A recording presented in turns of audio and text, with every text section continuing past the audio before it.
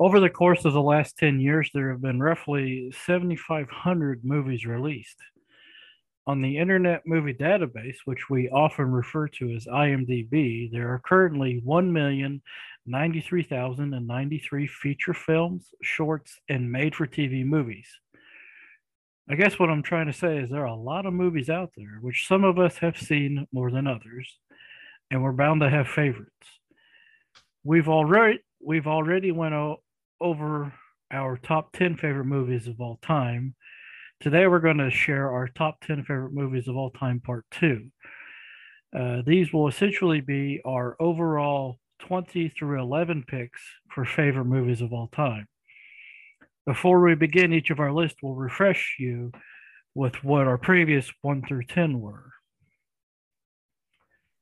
Okay, now that we have that out of the way, please meet us at the box office, grab your favorite theater snack and drink, and come along for the ride with John and Scott's Movie Talk as we list off our top 10 favorite movies of all time, part two. Before we begin on today's show and for every other show, spoiler warning.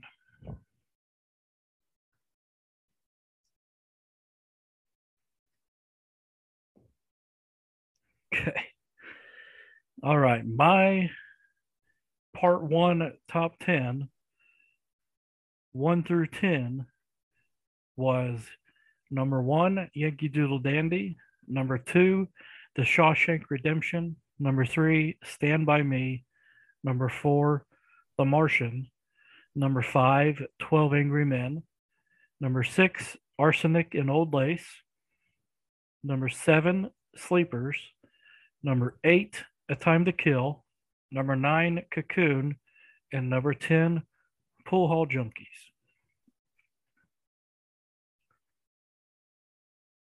Now, my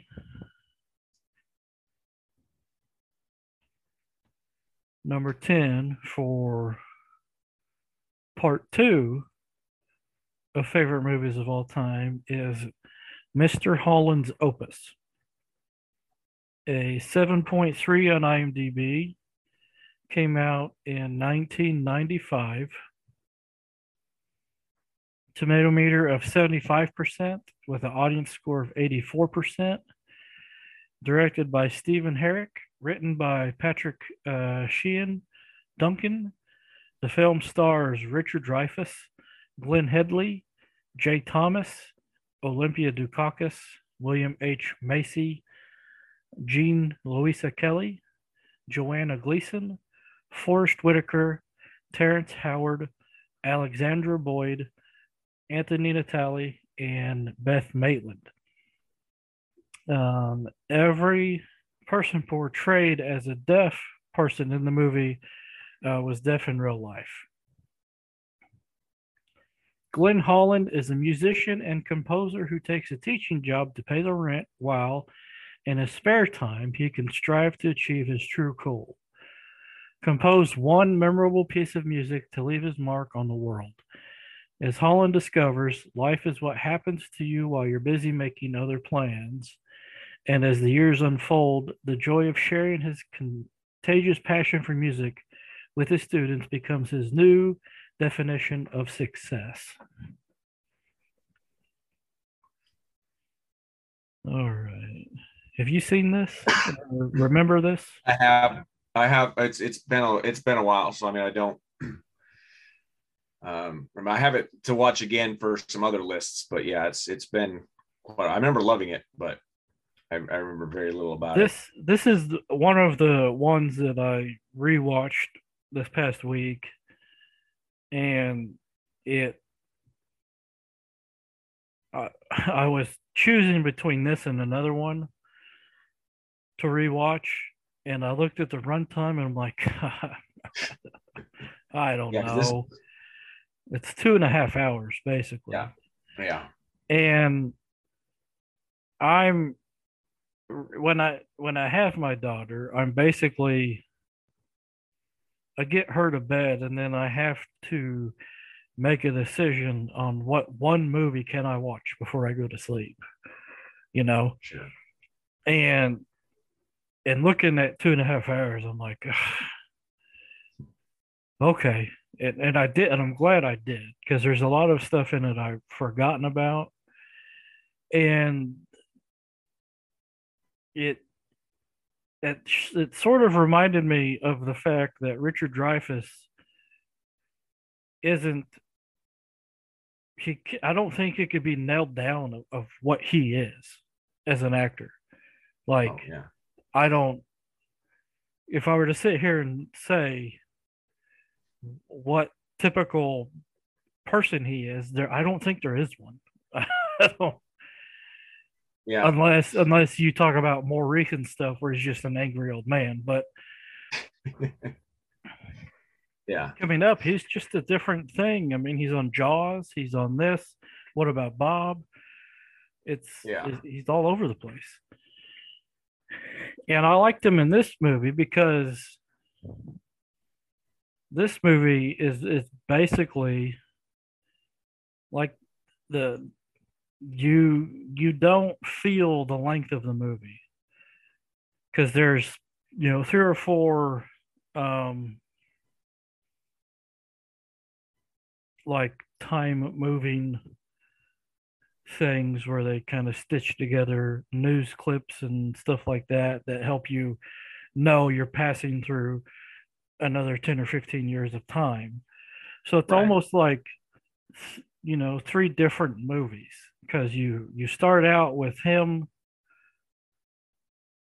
as a musician. He's coming. He's was in a band playing, California, different places, and it just wasn't working out. And this is like 1965,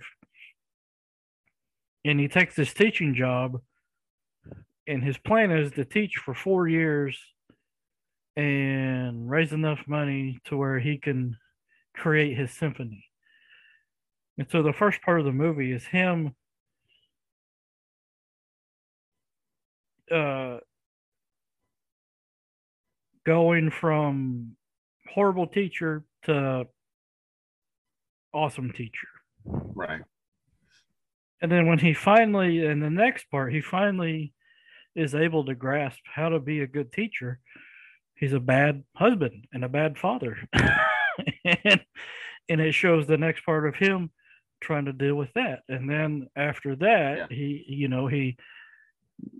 he gets back online and his son is born deaf and it shows him not really trying. He doesn't.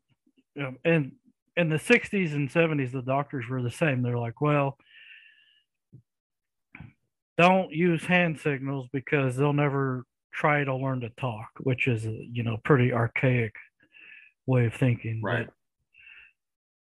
But so he finally realizes that he can connect with his son, and he develops a way to showcase his music with vibrations and lights, and he does that. And him and his son bond, and then end of the movie where I said it was probably happening a lot in the 90s is art programs are getting cut from schools, and he gets fired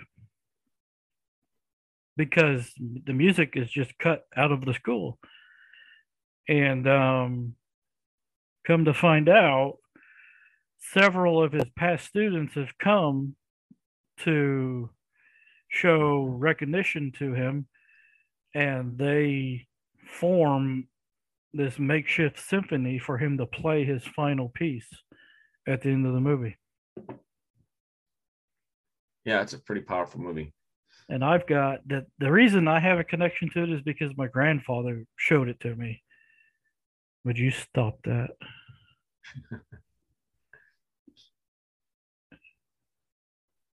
And my grandfather showed it. That was the first time I saw it. Yeah. Yeah. How old were you like when that was it? Were you younger or? I was probably between like 10 and 15, somewhere. Okay. So probably around the time the movie came out then.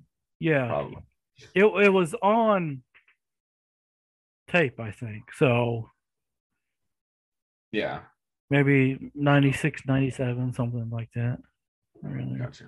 Yeah. Yeah, that's about probably the last time I saw it. Yeah, I mean, I remember the gist of the movie. But yeah, I don't, but yeah, like you said, it's a 2.5 hour movie, and I'm sure there's a lot, like you experienced. I'm sure there's a lot that I don't remember, and but yeah, I do remember it being a very powerful movie. And back to Richard Dreyfuss, yeah, I mean, I don't really like to say like I have favorite actors because there's a lot of actors that I like. Like, and you hear me say that all the time in the show. Like, I love that guy, or like whatever. Like, and there's very few actors or actors that I don't like just because I respect what they do, I enjoy what they do, and I may not like one of their movies, but chances are I like a majority of them. But anyways, Richard Dreyfuss would probably, if I had to sit and make a list of top 10, maybe even top 5, like he would definitely have to be on it because I mean he just has, yeah, it's right. I can't really say what it is, but he definitely has something that just is just totally unique. Because he could pretty much play anything believably and just fit right into it. Well, I'm just now remembering, wasn't he also like a Jewish gangster in a movie? Yes. I don't remember what movie that was, but yeah, I can't either. But I could picture him though. I know exactly what you're talking about. But yeah, I mean, in the '80s, I mean, he played a lot of like comedies and stuff. But and Close Encounters of the Third Kind. Yeah, well, of course, yeah, yeah. But yeah, and he was in Stakeout, and he was in a movie called Let It Ride, where he played this gambler or whatever, which is one of my favorite movies of him. It's a little more of an obscure title, but I think, yeah, I watched this and then I was thinking about Richard Dreyfuss movies and going, there's probably a lot more than I even realized. So I added him to the list. Okay, yeah. Of list to do. So yeah, I'm definitely up for that task because but yeah, so yeah, this is definitely one of his more serious roles. But like I said, I mean, it's not that jarring to see him, because in a lot of even some of his comedies and stuff, he does have that that charm and that sentimentality to him sometimes, so he fits right in here as well. So yeah, that's a good one. Like I said, I've got it on my list already to rewatch, so I'll probably be doing that here sometime in the near future, hopefully. So all right, well, moving on to my list here. Let me go ahead and start with my previous top 10. I had as my number 1 Pulp Fiction, number 2 Terminator 2, number 3 Back to the Future Part 2, number 4 True Romance, number 5 Who Framed Roger Rabbit, number 6 Goodfellas, number 7 Little Shop of Horrors, number 8 Demolition Man, number 9 Angels with Dirty Faces, and number 10 Joe versus the Volcano. All right, and here we go with my number 10 for my all-time favorite movies, Part 2, and it is Short Circuit from 1986 with an IMDb rating of 6.7, a 61% tomato meter, and a 67% audience score. It was directed by John Badham with a screenplay by S.S. Wilson and Brent Maddock. It stars Steve Guttenberg, Ali Sheedy, Fisher Stevens, Austin Pendleton, and G.W. Bailey. Number 5, one of a group of experimental military robots undergoes a sudden transformation after being struck by lightning. He develops self-awareness, consciousness, and a fear of the reprogramming that awaits him back at the factory. With the help of a young woman, number 5 tries to evade capture and convince his creator that he has truly become alive.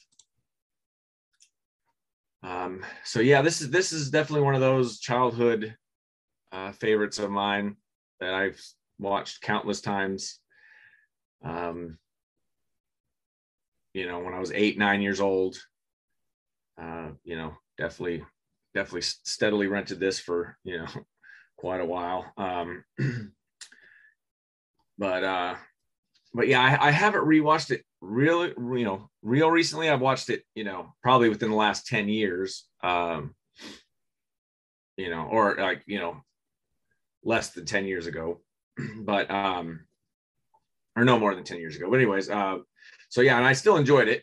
I still enjoy the silliness and the comedy of it. And, I also had a big crush on Ally Sheedy, from this movie, and of course Breakfast Club. But it's a shame she didn't really do too much. I don't know whatever happened to her. She kind of disappeared, sort of, kind of like Deborah Winger. But me and my buddy were actually talking. I guess she's got a new show on Freeform or something, like some crazy drunk girl or something like that. It's about a girl who goes to recovery and something. Anyways, Ally Sheedy's in it. And so anyway, we were talking about, Ally Sheedy and how like we both had crushes on her when we were, younger, and, no idea what happened to her. Now she's back in the show or whatever. So, and I did have the sequel on I believe it was on my bad sequels that we still love, or some list, but yeah, I like the second one almost equally to this one. The only thing is the second one does not have Ally Sheedy, so that kind of gives this one a upper hand in my book. But and I guess a lot of the effects were done practically, which definitely shows. Like, there's not a whole lot of computerized or special effects, which this was kind of before that time anyway. I mean, special effects were really in their infancy at this point. So that was probably part of it. Plus, I know it was going to be expensive for them to do any sort of stop motion animation or anything like that. So they used practical effects, and that you definitely get the feeling of Johnny Five or Number Five, like being there, like physically, and there's definitely a believability to his personality too, the way they're able to make him, his facial features and stuff like that definitely make him feel like a genuine character and not just a robot. So anyway, I'm assuming you've seen this. Yeah, it's also been a while for me, but I mean, at this time in history, Steve Gutenberg was probably one of the biggest stars out there, having come off Police Academy and Cocoon, and right after this, there's 3 Men and a Baby. Yeah. So there's like a 10-year span, like 82, 92, where he was just it. Yeah. And then he filled his face full of a bunch of fat and stuff. But yeah. But yeah, this is, I keep going back to Wall-E when I think of this. I think of Wall-E. And or vice versa. Like anytime I see Wall-E, think of this. But I can faintly remember some instances in the movie, and also it's one of those that in probably the 90s it was just on TV. Oh yeah. I remember it just being on TV. Yeah. All the time. But same. Yeah, it's definitely one I need to rewatch. Yeah. Me too. And I just didn't get around to it. But I mean, like I said, I remember it pretty vividly. And like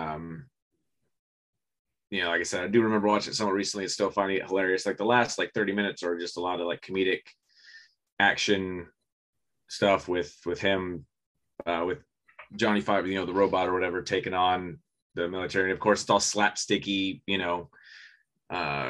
goofy stuff, but it's a lot of fun. And there's actually kind of a sweet romance between Steve Gutenberg and Ally Sheedy. Yeah. So Anyway, but yeah. So yeah, it's mainly on my list from, just being one of my all-time favorites from, I've loved this movie since I can remember. It's just one of those that I can remember, like I said, from early childhood, watching quite a bit. And so it's, it's just one of those that nostalgia factor just definitely holds a strong place still in my mind and heart as a genuine favorite. So yeah, that's a good one. Thank you.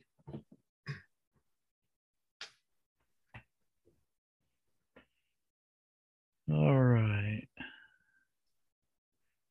My number 9 is The Never-Ending Story.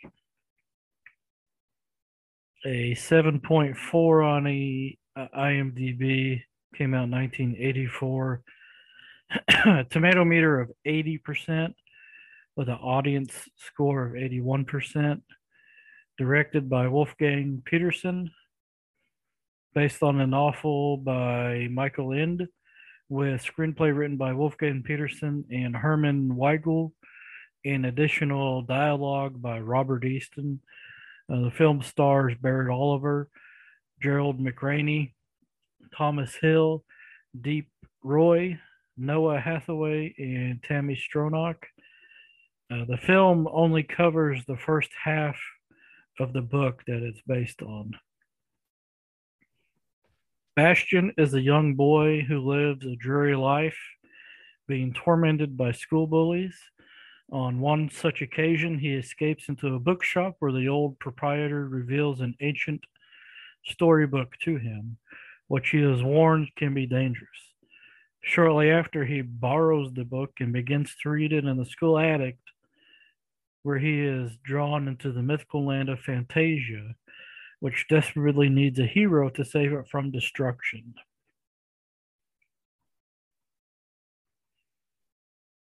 So I have seen this within the last 2 or 3 years, and it's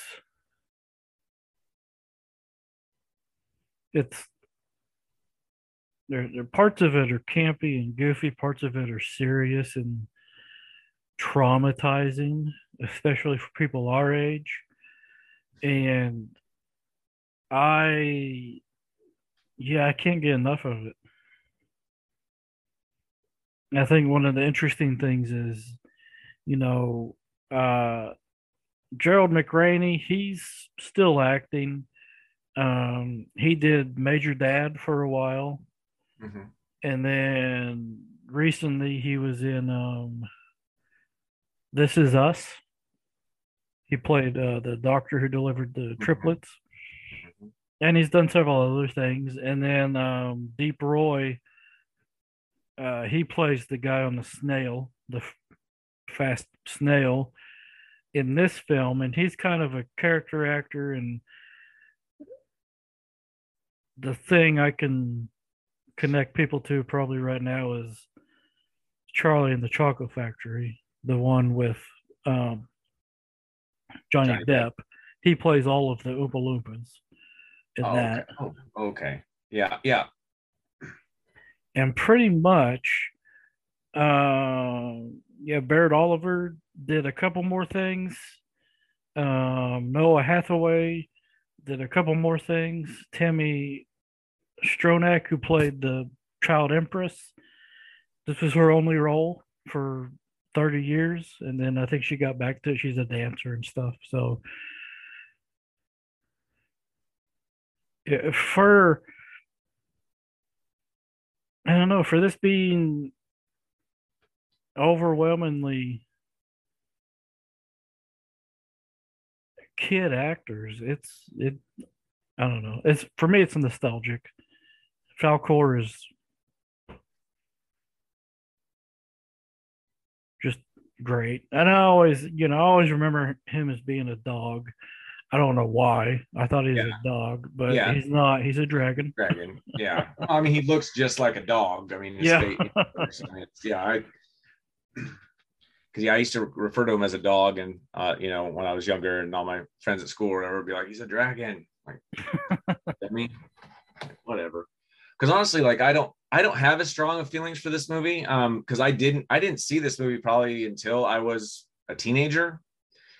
And so yeah, I just for some reason just didn't see this movie. I don't know why. Because I'm pretty sure I was aware of it. It just never came up. Just never, I don't know, for whatever reason. So yeah, so I just don't have that strong of a nostalgic feel for it. But I mean, I do like it. I do think it's a good movie, and I could see why. I wish it's one of those movies that I watched and I was like, man, I wish I would have watched this when I was younger. I would have loved this movie. And yeah, so I kind of missed the boat on this one. You can imagine being 7, 8 years old watching the horse get stuck in the mud and giving up, Yeah. But it kind of the ending kind of fixes all that, which you don't really think about when you're that age. You're like the horse. yeah. Which even when I saw it, it was still kind of traumatizing, if you will. But yeah, I mean, and I've also watched this somewhat recently, and I pretty much agree. I mean, there's some cheesy parts, but it's still because I watched it with my kids, and it still holds up to me. I mean, it still looks pretty cool. I mean, for what it was, the effects or whatever you want to call it. Yeah, and it was, I mean, all of the Fantasia stuff, that was all filmed in Germany. Yeah. And for the longest time, I'd been looking for the book, and I finally found it 2 or 3 years ago, and now it's just on a shelf. But okay, I ready. No, I mean the thing is it's a German book, a German writer, so I don't know. It is translated specifically, all that kind of stuff. But I would be interested to know, like the sequel to this and the third one. The sequel's okay, I guess it's not anything special other than, I mean, they brought in Jonathan Brandis as Bastian. Yeah. But whatever. And then the third one, the big star's Jack Black before he was famous, and he's basically just a bully. But, I don't think I've ever seen the third one. I don't know if I've seen it. I just know that it exists, and I know some things about it. But I'd like to know what the whole story is, because this is just the first half. Like what else happens? Yeah, that's why I was wondering if you read it, because I didn't know that was the case either. It was just half the story, so that's interesting. But which it's good. This is another one that would make a good 8-10 episode show. HBO Max series or whatever. Yeah, absolutely. Yeah, because I mean, just the world of Fantasia alone, you could do so much with, and especially these days with better effects and whatnot. So, but I mean, it is cool to me. I mean, obviously, when you look at Falkor, it does obviously look like a puppet, but it's amazing though that you do genuinely care for him, though. You know what I mean? Like, even though part of you is like very aware that this is a puppet, you're also like there's parts where it you still believe it's a dragon. Like it's not so obvious that it takes you out of the magic of the movie.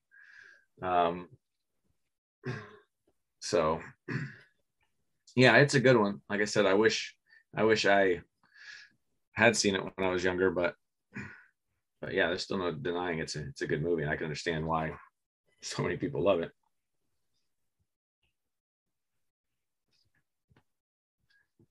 All right. Well, I guess we'll just move on to my number 9.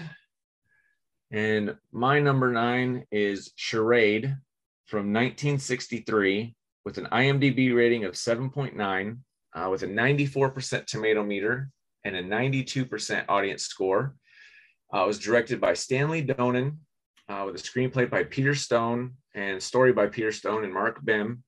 It stars Cary Grant, Audrey Hepburn, Walter Matthau, James Coburn, George Kennedy, and Ned Glass. A man is thrown off a train, and when the police locate his wife, it turns out she knew nothing about him, not even his real name. After her are four men who insist she's in possession of a huge amount of money, which they believe to be theirs. If she doesn't give it to them, she'll be killed. So this is a movie I actually kind of forgot about. I've seen it probably like 5 times over the years. I saw it first when I was a teenager. Now, I'm a huge Alfred Hitchcock fan, and I was trying to decide which Alfred Hitchcock movie to put on my list.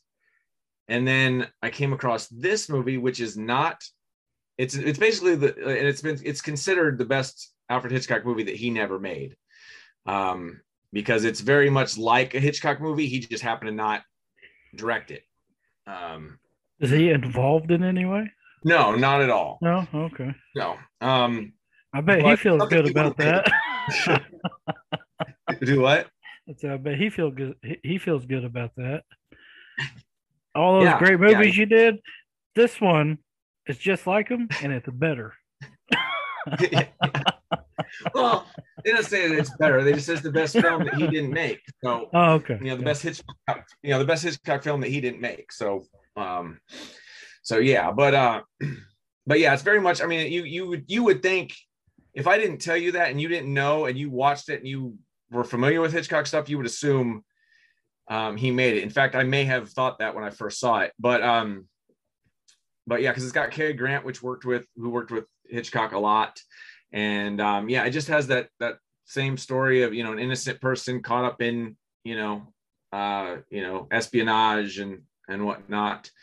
And I love Cary Grant. Cary Grant is just he's just one of those actors that you can see why he's an actor. He just has that natural charm and sense of humor and just presence on screen that it's just, you can't teach that. He's a natural born actor and movie star. So and this is one of his older later roles, but it's one of my favorites.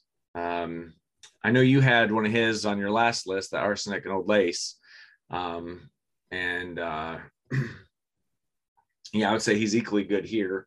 I'm not really going to compare the movies because they're very different types of movies. Yeah. So I wouldn't say this is better than that or worse. It's just it's different. But I like them both equally. And Audrey Hepburn, this was at the height of her kind of success with Breakfast at Tiffany's and Roman Holiday and whatnot. So, and this movie was actually remade in 2002 as The Truth About Charlie, which starred Mark Wahlberg and Tandy Newton. Mark Wahlberg was in the Cary Grant role and Tandy Newton in the Audrey Hepburn role. And then Tim Robbins was also in it, and he took over. He was in the Walter Matthau role in that movie. Yeah, that also was not neither movie is a big movie you probably hear a lot about. Have you seen Charade or Truth About Charlie? Yeah. No. Which, I mean, you could skip Truth About Charlie. I mean, it's okay, but I would definitely recommend Charade. It's just a fun. It's one of those it's one of those movies that the how do I explain? Like the truth changes like every 20 minutes. So like everything that you think is going on, all of a sudden it's not. But then you're like, wait a minute. So is this the truth? And then nope. And you know what I mean? It's like, and then you still never really know until the very end. Everything kind of comes together. And I like that. I like a good mystery, and I like and it's kind of a comedic. It's kind of a comedic movie too. So it's not super serious. It has fun with that. Like a Hitchcock movie. So I definitely recommend it to anybody who enjoys Hitchcock and has never seen this. They'll definitely enjoy it. So I'm not saying it's better than anything Hitchcock did.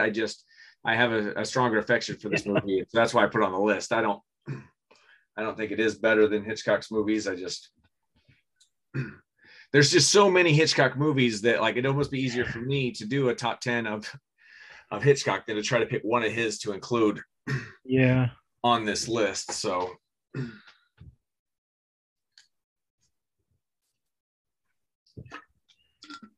Yeah, and I need to go on a week vacation and just watch Hitchcock movies. Because there's several I haven't seen, and the ones I have, I don't. There are fewer that I've watched on purpose than there are that I've seen just because I was in the same room. sure. Yeah. Because my dad's 70 some years old, so Yeah. Yeah. Yeah, it definitely would be worth it because like I actually went through and watched a few years back, went through and watched a lot of all of his movies. And there's I mean they're all really good. mhm. But yeah, I mean there's like 60 of them. So I mean it took me a while to finally get through them all, but yeah, I mean they're all good. I mean he's mostly known for some of his later work, but like Vertigo and Psycho and whatever. But he's got a lot of earlier movies that are just as good. Well, yeah, and Psycho though that was a kind of a deferment from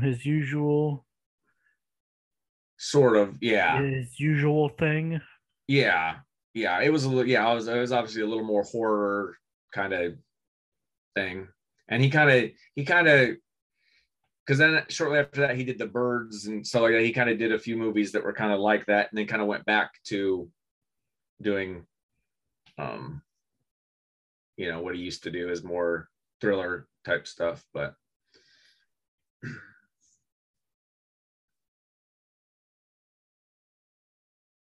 yeah, there's not a bad one in the bunch. So yeah, it wouldn't be a bad way to spend some time. And even if you didn't just spend a whole week watching them all, just just if you just every once in a while just watched one, yeah,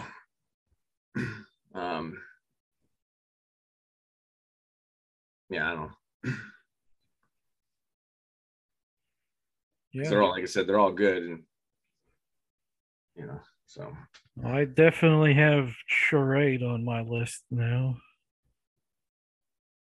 yeah, you definitely won't be disappointed there either. So I mean,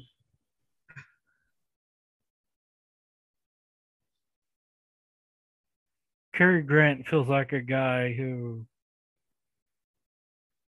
like in Arsenic and Old Lace, you just laugh at him, like his delivery. It may not be necessarily that funny, but he makes it funny. yeah, yeah, and there's some of that here too. Yeah, he's one of those actors that like I guarantee I'll like anything he's in just watching him. And he's one of those actors I would like to go and watch, because I've only seen probably a handful of his movies. Because I hadn't seen Arsenic and Old Lace until you brought it up last time, and I'm sure there's tons of other ones that I haven't seen. So yeah, I need to go through and watch his. Just go and spend some time just watching some Cary Grant movies because yeah, I just enjoy watching him. So yeah, like I said, yeah, because of that comedic, just sly delivery that he has. So anyway, that's all I got for All right. Charade. All right. My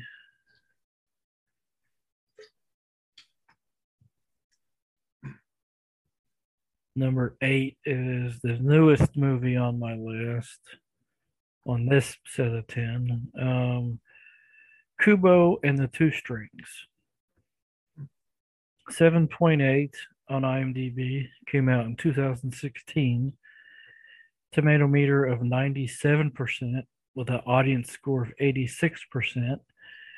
Directed by Travis Knight. Screenplay written by Mark Hames and Chris Butler, with story help from Shannon Tyndall. The film stars Art Parkinson, Charlize Theron, Matthew McConaughey, Ralph Fiennes, Rooney Mara, George Takei, Brenda Vaccaro, and Cary Hiroyuki Tagawa. Kubo lives a quiet, normal life in a small shoreside village until a spirit from the past turns his life upside down by reigniting an age-old vendetta. This causes all sorts of havoc as gods and monsters chase Kubo, who, in order to survive, must locate a magical suit of armor once worn by his late father, a legendary samurai warrior.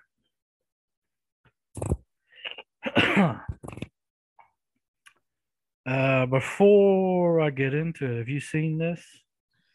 Yes. Okay. So Travis Knight, this is his first time as a director. He helped in animation with the Box Trolls, Paranorman, Coraline, some other shorts. With those were all done with Lucia by Lucia Studios. They were all done with the same studio that made this. And this is on my list because it's not only I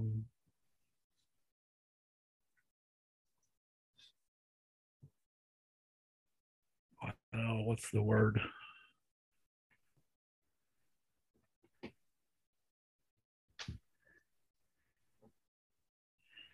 Let me just read this. Here's the website, the Rotten Tomatoes website's critical consensus.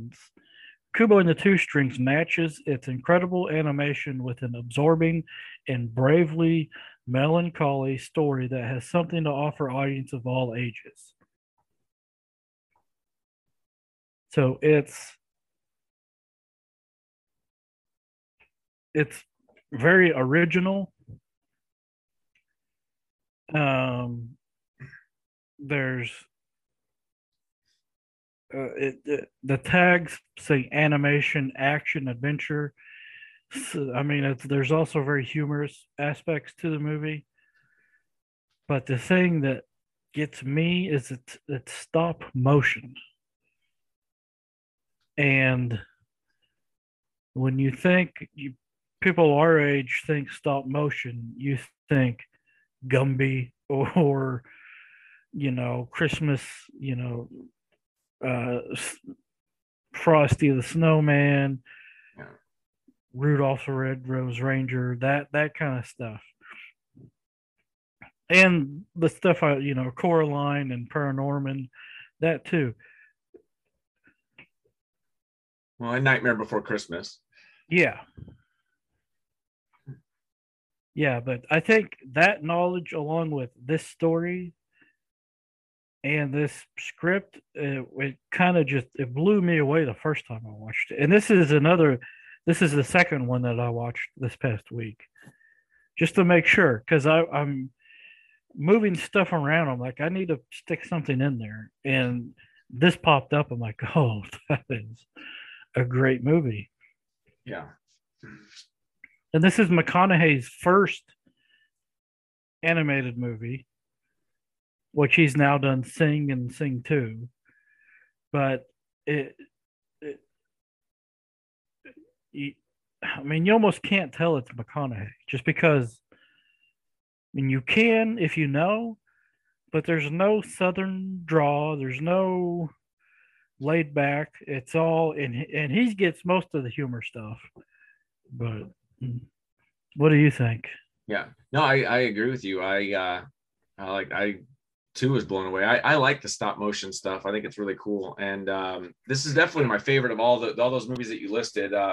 Maybe Coraline is the closest out of those, but yeah, it is amazing. the work that must have gone into making this, because it is a very elaborate, story. And the fact that it's slow or stop motion is just Yeah, the ship scene where he creates the ship out of like leaves, mm-hmm. that took 18 months to create. And all of those leaves were singly put on to that ship, and there was like 149,000 of them. Yeah. So there's that, and the skeleton where they retrieved the sword from out of the head. Yeah. The skeleton was 18 feet tall, so that was the largest Yeah. subject ever created for stop motion before. Oh, yeah. See, I didn't even know that. So there's other technical stuff going on. Yeah. I mean, the only thing that nah, I was gonna say it's a foreign concept with an all white people, but they're not putting on accents or anything. Yeah. Yeah. Well, I mean, And you get that a lot with George this too. Takei's in there too. George Takei's not gonna attach himself to something he doesn't believe Yeah. in. So Yeah. Well, and I think the culture and the characters are still represented. And yeah, I mean, but I mean, that happened with Studio Ghibli too. A lot of those, anime movies when they were, translated over here, or, they were dubbed with, English speakers, of course, you've got all white, characters. But the whole point is to appeal to, so you get the famous people and, of the time. So, but yeah, I also, the one thing I wanted to add, is this is probably one of my favorite type of animation movies, which nowadays is not so with more prevalent special effects, but especially when I was a kid and teenager, like animation was able to create worlds and tell stories that you couldn't really do in, within the physical, whatever. So you got to see stuff that, you wouldn't otherwise get to see other than in an animated film. And it's kind of a throwback to that. Kind of like you said, it's an adventure type story. And I think the animation adds to it, especially being stop motion. It's just, it just adds an extra layer if on top you of that. So, yeah, if you I mean, if while you're watching it, if you just stop and think this is stop motion, it's just mind blowing. yeah. But even if you don't think about it, just the Mm-hmm. what stop animation does differently than regular animation just adds an extra, quality to the actual experience of watching it too. You know what I'm saying? Yeah, Like and the more there's a 3D. I mean, it's yeah, not 3D because it's actually there. It's not. yeah, yeah. So it does add this extra level of to it that you wouldn't get through, even computer animation. You wouldn't have to get that same feel of grittiness or whatever. I don't I don't know if that's the right word either, but there's just definitely an extra level that this movie brings, stop motion brings to the story and the overall effect of the movie. Um, that yeah, it's a great movie. I love it. It's one of my one of my favorite animation movies of the last several years. Um, more than newer ones. So, yeah, good, And good. and like I said about McConaughey, I think the same goes for Charlize and Ray Fiennes and Rooney Mara. Is you have to strain to recognize that that's them. Yeah, Like you can, but there's so much. There's I feel like there's a lot of feeling and a lot of other stuff going into their vocal performance that adds to the experience too. yeah, yeah. I can't really speak on that because I haven't seen it long enough that I don't remember their Mm-hmm. specific vocal performances.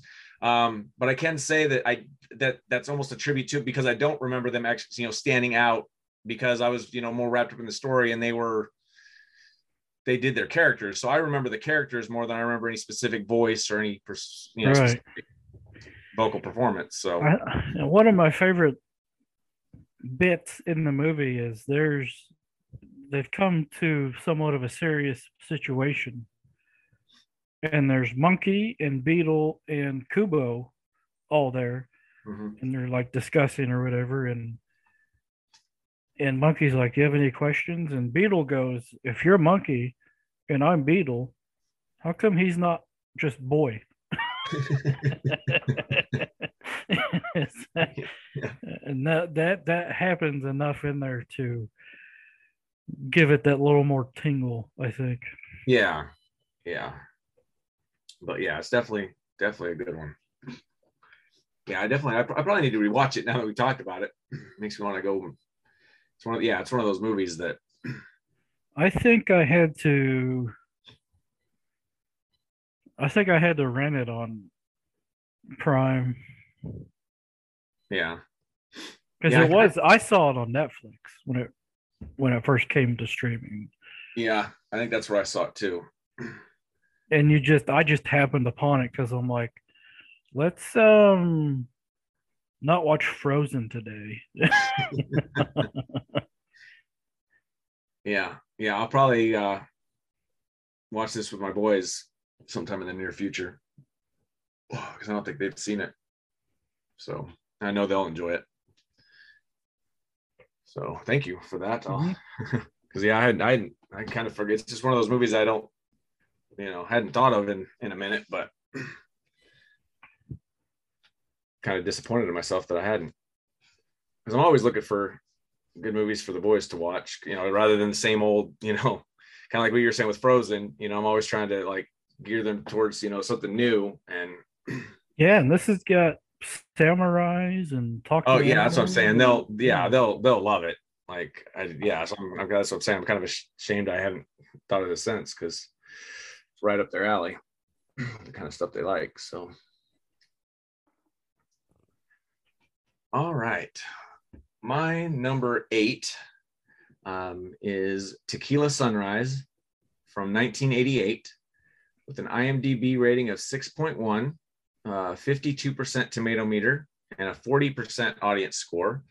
It was directed by Robert Towne with a screenplay by Robert Towne. It stars Mel Gibson, Michelle Pfeiffer, Kurt Russell, Raul Julia, J.T. Walsh, Arliss Howard, and Ari Gross.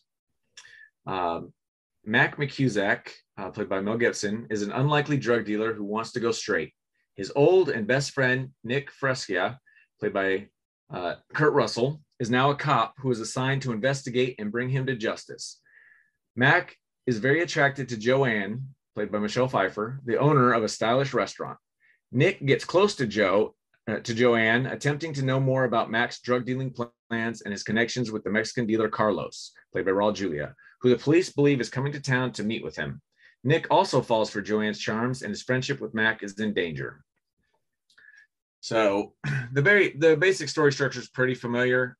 You got the old childhood friends. One becomes a cop. One becomes a crook, and then you've also got the old love triangle where you got two friends and the friendship gets tested over a woman.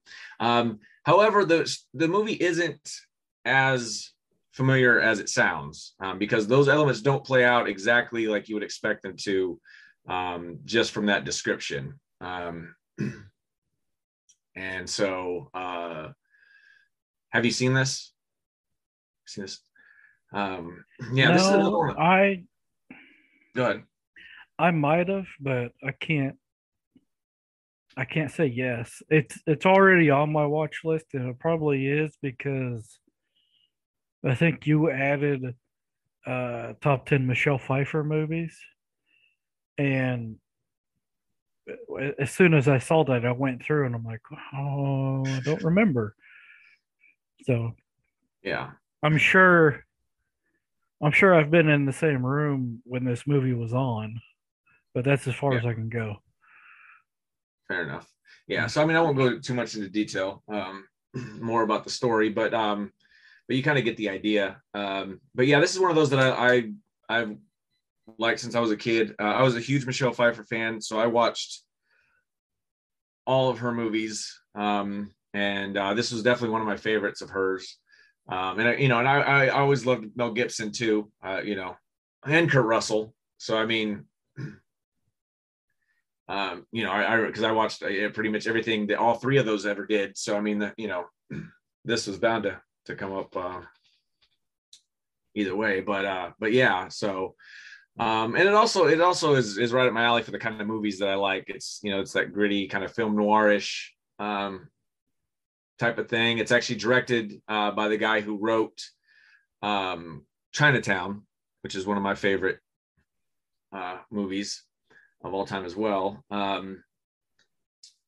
But yeah, he actually so Robert Towne, having written Chinatown, he was having a lot of trouble with Jack Nicholson, who they were really close friends with, trying to make a sequel to that movie. And I guess their friendship kind of got severed or strained. And so he kind of wrote this screenplay, or at least used that to better, you know, tell the story of this strained friendship within the story line. But yeah, I mean, it's, like I said, there's not really much else to say. It's, you know, it's Mel Gibson doing what he does best. Michelle Pfeiffer, you know, she's never been, you know, been better than she is here. And same with Kurt Russell. I mean, they're, you know, they're all playing their kind of typical roles. And I guess at one time though, originally, because it took a few years to get the movie made, but originally they were Robert Towne wanted Nick Nolte and Jeff Bridges, who were actually, you know, real best friends in real life. You know, Nolte would have been the cop, and then Bridges would have been the you know, the Mel Gibson character, the drug dealer. But I can't say how that would have been. I like, you know, I like that Mel Gibson and Kurt Russell were in it, because I think they perfectly, especially, you know, in 1988 at the time this was made, and at that time, you know, that was definitely more, you know, the matchup that I think, you know, I would have enjoyed. I don't know that I would have enjoyed this movie as much back then anyway. I probably would have made this list. I still would have thought it was a good movie, but yeah, again, that's only conjecture, because I mean, who knows? You never know how I might have liked it even more. You know, I mean, there's really no way to tell how it would have turned out any other way. But as it is, you know, I love this movie. It's definitely one of my favorites, and so yeah, I would definitely recommend checking it out. Yeah. Oh, I did. Speaking of Mel Gibson, I did watch Mad Max the other day. Like the original, like very No, first, or the the Fury Road. yeah, it was good. Do you think? Yeah. I'll just leave it at that for now. It Yeah. was Okay. good. It was good. Yeah. Fair enough. Yeah, we can. I didn't get by the first like 3 or 4 minutes because it was like confusing, and then after that, I'm like, oh, this is good. Yeah. Yeah. Well, there's a lot. Because there's really no story. It really does. Mhm. It really has to cover a lot in that little bit, because then the whole rest of it's just one long chase. Yeah. So you really have to cover and like kind of explain what kind of world this is and who this guy is and where, you know. So yeah, it is kind of confusing at first, but then you kind of just go along with it. And whether you really understand it, you get enough of the gist, you know. So, but yeah. Anyway, that's all I got from my number 8. So Okay. All right. My number 7 is probably the most on the nose movie for an elder millennial or a young Gen Xer, which is The Goonies. 7.8 on IMDb, came out in 1985. A tomato meter of 77% with an audience score of 91%. Directed by Richard Donner. Story by Steven Spielberg with screenplay written by Chris Columbus. The film stars Sean Astin, Josh Brolin, Jeff Cohen, Corey Feldman, Kerry Green, Martha Plimpton, Ke Huy Quan, Joe Pantoliano, and Anne Ramsey. there is a recent movie that came out on Netflix called Finding Ohana with several parodies from the Goonies, and Ki Hui Kwan makes an appearance in that movie. And this bit of trivia is why I added to the list top 10 ripoff movies. Okay. Mikey and his friends have always wanted to go on an adventure. One night, they were all in Mikey's attic, and Mikey stumbles across an old map. Mikey has always wanted to know if One Eyed Willie ever was a real person, and now he might. They set off and later realize that they have to go through the evil Mama Fratelli's restaurant to get to a secret passage to the caves. As they try to get into the caves, Mama Fratelli catches Chunk and he is left behind. He then meets Sloth, one of Mama Fratelli's sons, with a messed up face. He befriends Sloth. Meanwhile, Mama Fratelli and her sons are trying to get to the treasure too. Will the kids make it there before Mama Fratelli does? Will Chuck ever get out of her basement?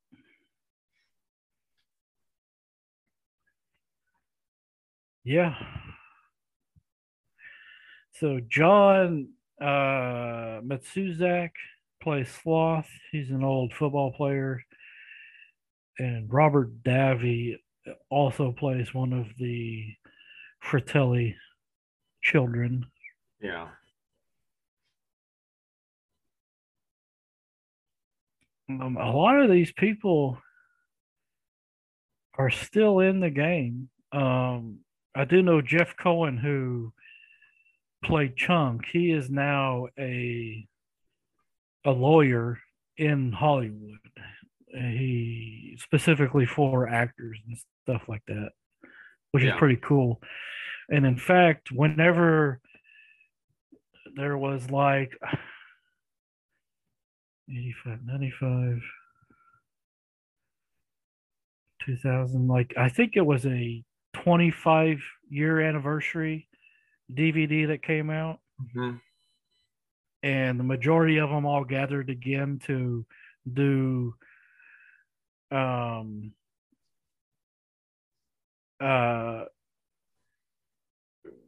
what is commentary? Yeah, video commentary. So I bought that and watched that with that commentary. Mm-hmm. And that was pretty cool. But I mean, there's not much to say about this. I mean,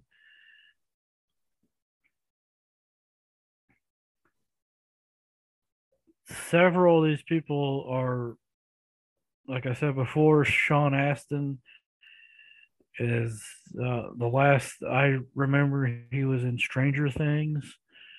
Josh Brolin is everywhere right now.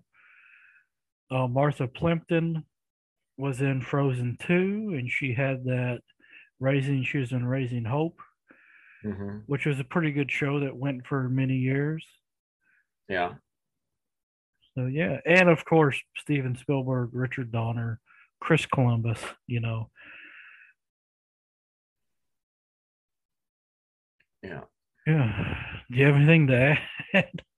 I mean, no. I mean, not really, other than I did not miss the boat on this one. This was definitely one that I saw when I was, younger. And, yeah, I mean, this movie was like, this was the movie. If you were a 6, 7, 8-year-old boy in late 80s, early 90s, I mean, like this movie was basically made just for you. Because I mean, it's just every boy's dream, like that, especially when we were younger, going outside and playing and pretending and doing stuff. Like the idea of going after treasure and a ship and pirates and and supposed monsters, and it's got everything that that you could possibly want. And yeah, it's just a fun, funny, you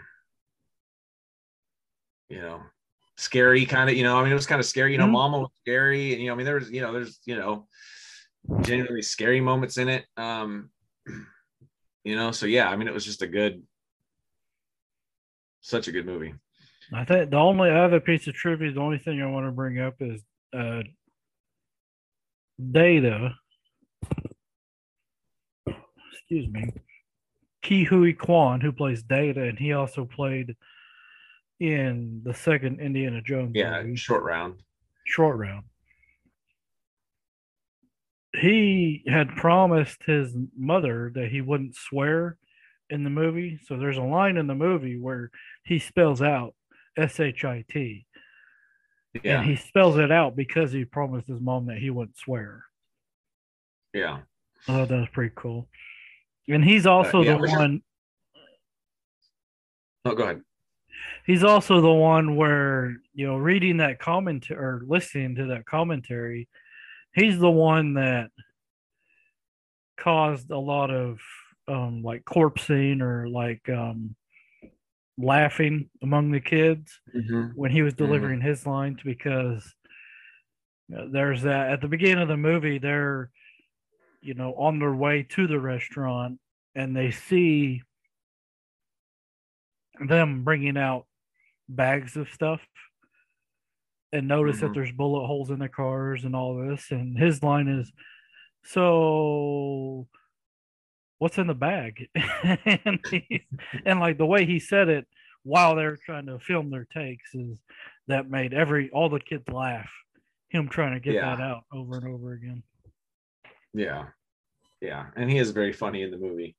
Mhm. Um, but yeah, I mean, I say it's especially for boys. Obviously, it's not just for boys, but I'm just saying, like, I can only speak as a boy, and it definitely, being as though it's main characters are boys. But I mean, this is Brandy's favorite movie of all time. Um, so I mean, she loved it, and I introduced this to we introduced this to my boys, like probably 6 or 7 months ago, and of course they loved it.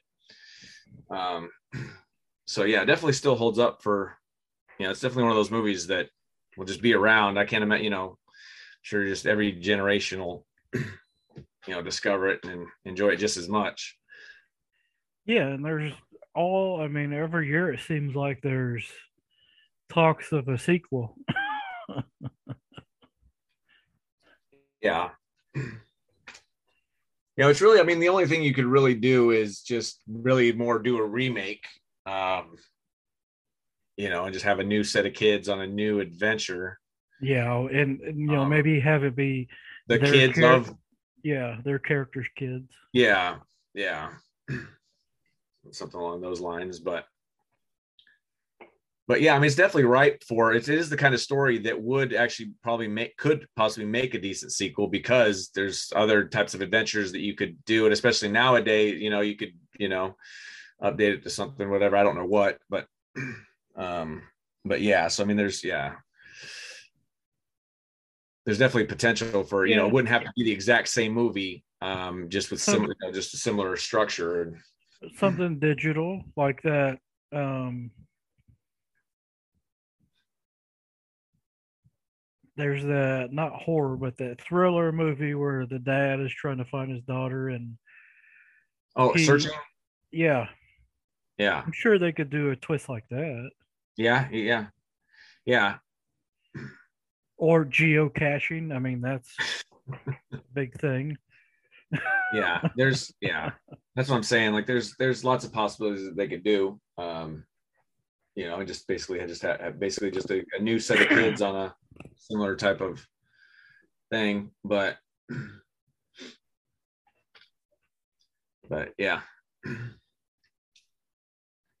It would definitely be different though, because like I said, there's just something about, like, because back then, like, because nowadays, I couldn't picture like those kids being able to go on that type of adventure because, like, everybody has such a tight rein on their kids now. Like back in the day, like you could just go and run around and be home by dark or be home, by 8, whatever time, and your parents kind of knew where you were, but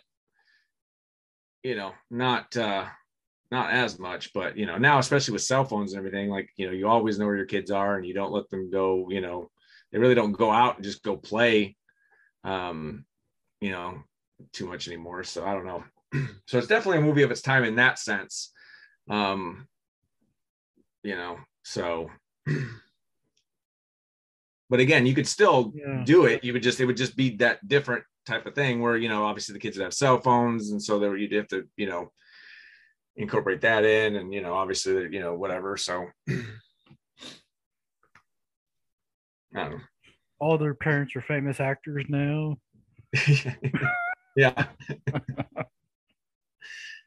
But yeah, no, that was a good one. I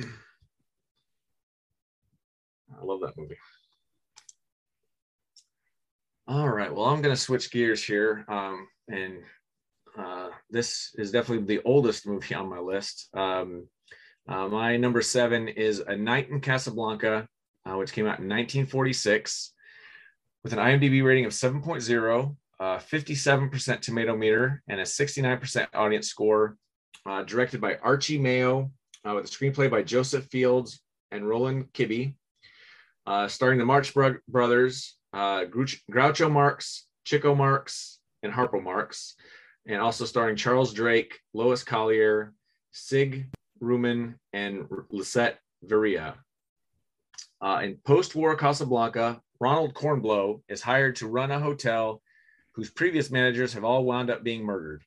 French soldier Pierre suspects the involvement of ex-Nazis, specifically Count Pfefferman. In reality, the notorious Henrik Stubel. But Pierre himself is accused of collaborating with the enemy and attempts to clear his name with the help of his girlfriend Annette and KG buddy Corbaccio. They enlist the aid of Pfefferman's beleaguered mute valet Rusty and discover a hoard of war booty the Nazis have cached in the hotel. So yeah, I mean, the plot doesn't really matter. It's really just a setup for some comedic gags from the Marx Brothers, who I love. It's another one I could have chosen. Several of their movies, and this is considered one of their lesser movies that came out after, like 10 years after their heyday, which included movies like A Night at the Opera, A Day at the Races, Duck Soup, Animal Crackers, Monkey Business. I mean, they had a lot of hits, and they're all funny and they're all worth checking out. This is just my personal favorite. I just find some of the gags here funnier, and I don't know, in a way less dated maybe, but yeah. So have you seen this? Have you seen any Marx? I don't know if I've seen this one specifically or not. Like with my dad, this was on, or Three Stooges, or any number of similar things was on frequently. Yeah, and I find myself researching the Marx Brothers every once in a while just because. Yeah. I don't know why, but yeah, they were funny, and their comedy still holds up. Like, there's some of the stuff, like I said, there's some of it obviously that's dated. I mean, the earlier stuff is like late 20s, early 30s, going all the way up until here, this one being in 1946 or whatever, but yeah, and Groucho went on even further in that because he was on Jack Benny. Yeah, and he did that game show, You Bet Your Life or whatever, and he did a lot of solo stuff on his own after this. But yeah, I actually like. I mean, I love Groucho a lot, but I actually like Chico and Harpo better. Just because their stuff is a little more, it holds up a little better maybe, because a lot of Groucho stuff is verbal, and so a lot of his jokes, while some of it's funny just because, like, it doesn't even matter if you understand what he's saying, his delivery a lot of the times is funny enough to carry it. But both Chico and Harpo, who's the silent one and is definitely just strictly physical comedy, like, he cracks me up, like just his facial expressions and just But Chico and Harpo are generally like they play the buddies. They're friends in almost every single one of them, and so they kind of play off each other, and they have a really good, funny rapport and stuff. And I really like Chico. He plays the piano, and the way he plays the piano is just, like, I've never seen somebody who's almost more fun to watch play than hear. Like because just the act of him playing a piano is both like entertaining and sometimes even funny, because he does this like pointing, like shooting the keys kind of thing that he does, which is like just yeah. And then of course Harpo plays the harp, which is where he gets his name from. And it's even entertaining to watch him. That's really the only parts of the movie that aren't funny, is when it stops for him to kind of play the harp. But it's still just the movie doesn't stop. It's very entertaining to watch, and his facial expressions and him whatever. So yeah, so that's why it made my list. I've liked these movies since I was younger, and I'd only seen a couple of them when I was younger, and really came back to them maybe 15 years ago. 15, maybe 20, but yeah, definitely in the last 20 years kind of went through and started watching them again and rediscovering them and really starting to appreciate them. And yeah, like I said, this one is my favorite. So not necessarily saying it's their best, but just my personal favorite.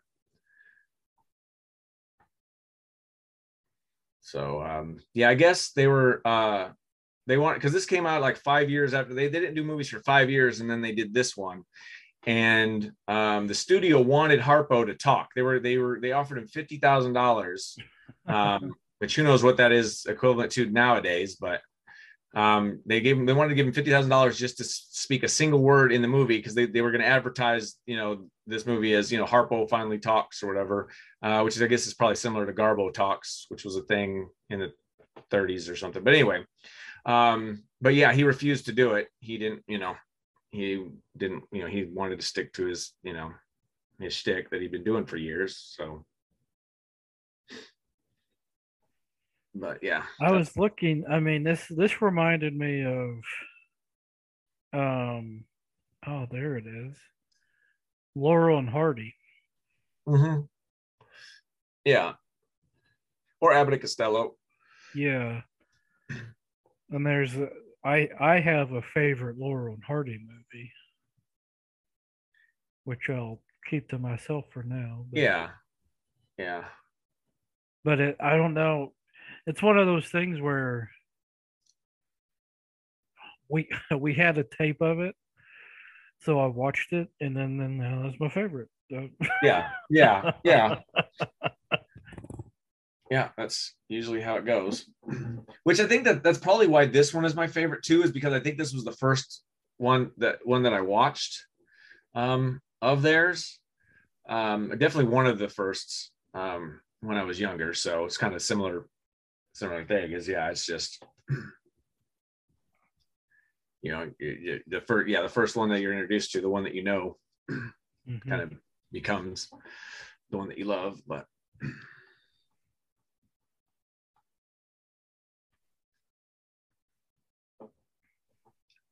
all right, well, I'm going to bring us to a little bit more current times with my number 6, which is Room, and 8.1 on IMDb, came out in 2015. Tomato meter of 93% with an audience score of 93%. Directed by Lenny Abramson, based on a novel by Emma Donoghue, who also wrote the screenplay. The film stars Brie Larson, Jacob Tremblay, Sean Bridgers, Amanda Brugel, Joan Allen, and William H. Macy. Brie Larson won the Best Actress at the Academy Awards for this film. Room tells the extraordinary story of Jack, a spirited 5-year-old who is looked after by his loving and devoted mother. Like any good mother, Ma dedicates herself to keeping Jack happy and safe, nurturing him with warmth and love and doing typical things like playing games and telling stories. Their life, however, is anything but typical. They are trapped, confined to a 10 by 10-foot space that Ma has euphemistically called Room.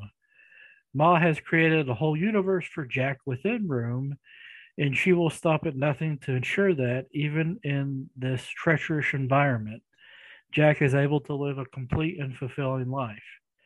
But as Jack's curiosity about their situation grows and Ma's resilience reaches its breaking point, they enact a risky plan to escape, ultimately bringing them face to face with what may turn out to be the scariest thing yet, the real world.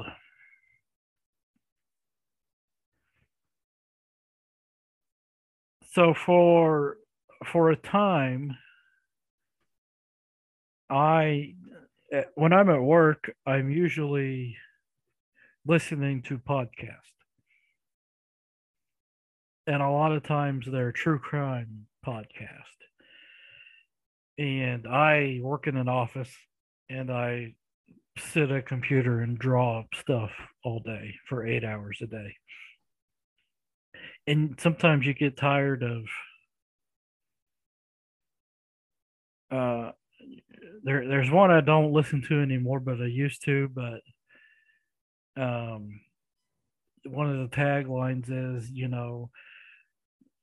the podcast that shows you that the real monsters are real or something like that. Yeah. So instead, for a time, I would listen to books on tape, and I listened to Ready Player One.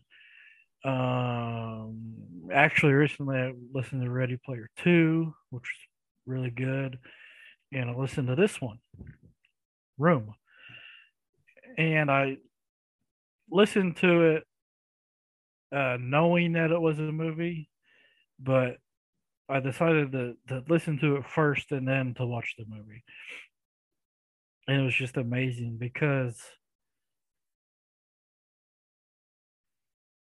if I remember right, the screenplay was finished before the book came out. So it was one of those things where she was writing the book and it got optioned, you know, per word of mouth or whatever, and then she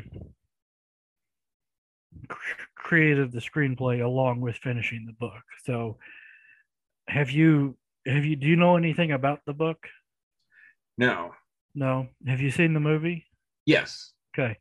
So the book is all first person from Jack. Okay. And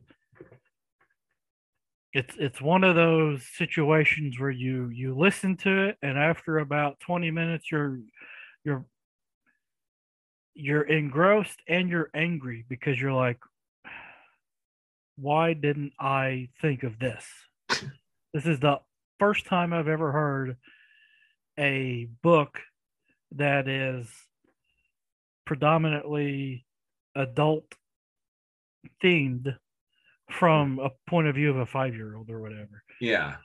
And it's a great book. I would suggest anybody listen to it or read it. It's great either way. Yeah. This movie is, I think, just as great, and it deals with the aspects of the book wonderfully.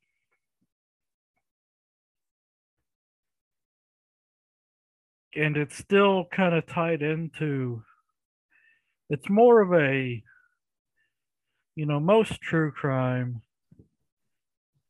happens, person dies, and then hopefully we figure out how that happened.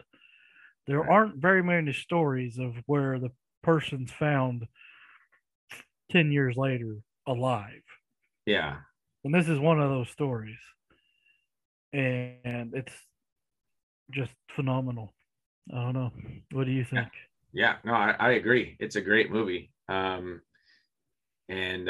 yeah, you're right. That's part of what makes it so interesting is the fact of like dealing with the aftermath of it, because Mhm. the way her parents treat her and their child, and especially the child, um, because of because of whose child it is and all that, and the way, because, and so it's like it's a constant reminder. And yeah, so there's just a lot of like,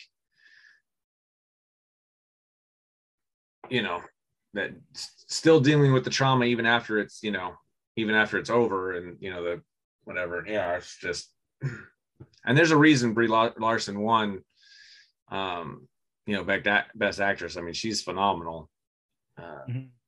in the film, and Jacob Tremblay too. I mean, he was, yeah, he probably deserved an Oscar. I mean, I like him. He's since gone on and done other, really good performances. But yeah, I mean, here, I mean, this is, oh my goodness, like, And he was 8. He was 8 years old playing a 5-year-old. yeah, And yeah, it was pretty great. yeah. Yeah, I haven't read Sean, the book, but I definitely want to read the book now, especially hearing what you said about the first person. yeah, because I mean, you can remember how he talks in the Hmm. movie. Yeah, And of course, he's 5, and the schooling he has been from his mom. right. And it's sort of interesting when she's starting to uh, create this plan, and in order to do so, she has to convince him of what he needs to do, and like he doesn't believe her that that Yeah, there's the world is bigger than the room. yeah, yeah. Because that's all he knows. Yeah, Hmm. yeah. But yeah, Jacob, he also did let me find it. He did one of those movies, yeah, Wonder. He was really good in Yes. that too. I loved that movie. Hmm. Yeah, that was the one I was thinking of, especially because I mean he's been in a couple that I really liked, but that's the one that always comes to mind, along with Room. Yeah, he was the voice of Luca in the Luca movie. Oh yeah. I haven't seen that yet, but he was in The Predator. Is he the kid that creates the problem, that turns a switch that brings the predators back to Earth or whatever? I'm trying to think. It's been a minute since I've seen it. Um, I mean, I don't remember. Okay, well, I think, yeah, I think the main character in the Predator, who's like going after the Predator or whatever. I think he has a kid, and maybe that's Uh, because they go stay at his ex-wife or his wife's or his ex-girl or whatever's house, and she, so yeah, I think that's where he played. But yeah, it's, I mean, it's been long enough that I don't remember every little detail like that. So Coming up, he's going to play in the Toxic Avenger, oh, interesting. and they don't have characters under the actors, but I imagine he would be the main person. Possibly, yeah. I mean, I would think he would be old enough at this point to be playing. Yeah, so that would make sense, I Yeah, suppose. But yeah, no, that's a really good movie. that this one just barely got inched off of my first 10 because I had a moment where I'm like, it's too new right now. Like Yeah, it's great, but maybe it's a little too new. yeah, And now, and this time around, I couldn't leave it off. yeah. No, I don't blame you. It is a great movie. So yeah. All right. Well, my number six is a lot lighter fare than that, but it is Adaptation from 2002 with an IMDb rating of 7.7, 90% tomato meter, and 85% audience score. It was directed by Spike Jonze, screenplay by Charlie Kaufman and Donald Kaufman, based on the book The Orchid Thief by Susan Orlean. Stars Nicolas Cage, Meryl Streep, Chris Cooper, Tilda Swinton, Jay Tavare, Doug Jones, and Curtis Hanson. While his latest movie, Being John Malkovich, is in production, screenwriter Charlie Kaufman is hired by Valerie Thomas to adapt Susan Orlean's nonfiction book, The Orchid Thief, for the screen. Thomas bought the movie rights before Orlean wrote the book when it was only an article in The New Yorker. The book details the story of rare orchid hunter John LaRoche, whose passion for orchids and horticulture made Orlean discover passion and beauty for the first time in her life. Charlie wants to be faithful to the book in his adaptation, but despite LaRoche himself being an interesting character in his own right, Charlie is having difficulty finding enough material in LaRoche to fill a movie, while equally not having enough to say cinematically about the beauty of orchids. At the same time, Charlie is going through other issues in his life. His insecurity as a person doesn't allow him to act upon his feelings for Amelia Cavan, who is interested in him as a man.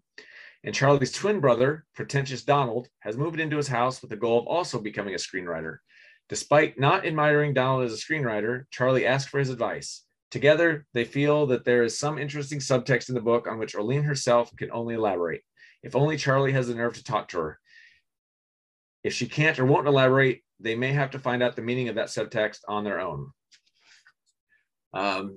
So Nicolas Cage plays both Charlie and Donald. And this one's a little tough to explain because they're really like Charlie Kaufman really is the screenwriter of this movie, and he's basing it off of the book The Orchid Thief, which was written by Susan Orlean, who's a real person. There is no actual twin brother though. That part is made up. That is fictional, but Charlie Kaufman was trying to write this movie and could not adapt the movie like it said, like he wanted. There wasn't enough in the character. He didn't feel he could, he didn't understand how to bring the beauty of orchids to the screen and make it interesting. And so the actual Charlie Kaufman decided to write that into his story and write himself into the script. And he created the Donald character as kind of his worst tendencies. And in a way because he turns the movie into sort of a thriller and kind of all these kind of cliches and stuff that the Donald brother represents. He kind of works their way into the actual screenplay of the movie it's kind of confusing. But that's part of the fun. And one of the reasons I love the movie so much, I mean, obviously I love movies. And so the insider stuff in this movie is right up my alley. It's the kind of stuff that, that interests me. I'm a writer. I like to write. So the writing aspect of it, I can relate to. And then Nicolas Cage is one of my favorite actors. And he's amazing here. Like I don't know how he does it, but he does such a great job of differentiating both characters that not even through speech or just the way he carries himself, you're you know which character it is. And usually that's confusing when somebody's playing, two characters or whatever, but it's very much not. And yeah, I mean, it's amazing. Charlie Kaufman, actually, he wrote that the screenplay was written by Charlie and Donald, even though Donald's not a real person. And the screenplay was actually nominated for an Academy Award under both names. And he won. So the award actually was rewarded to Charlie Kaufman and Donald Kaufman, even though it was really only written by Charlie Kaufman. So that was kind of funny.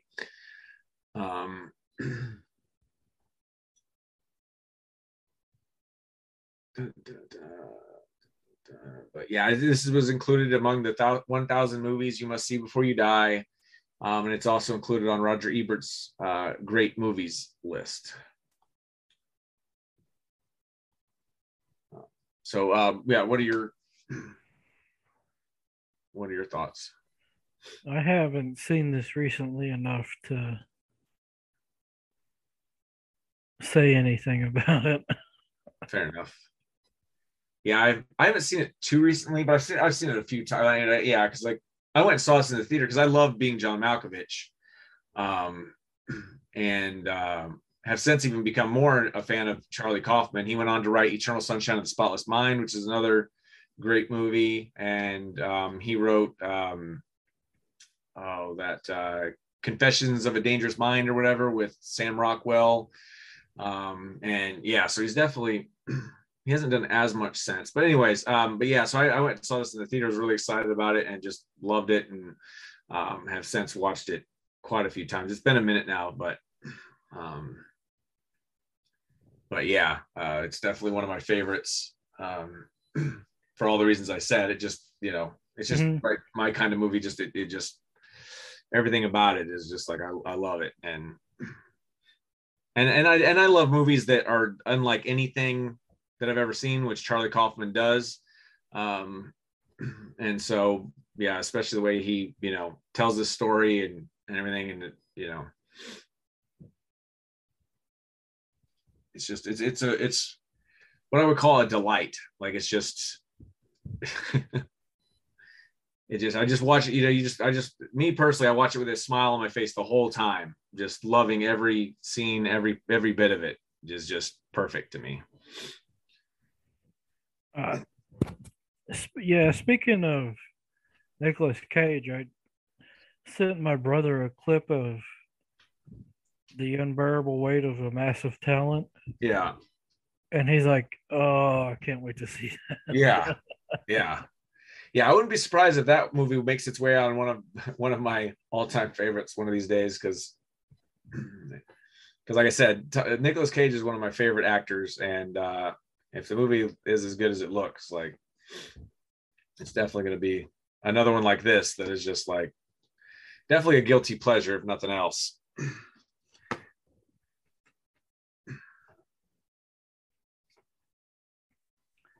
I've just added that to my watch list to rewatch it.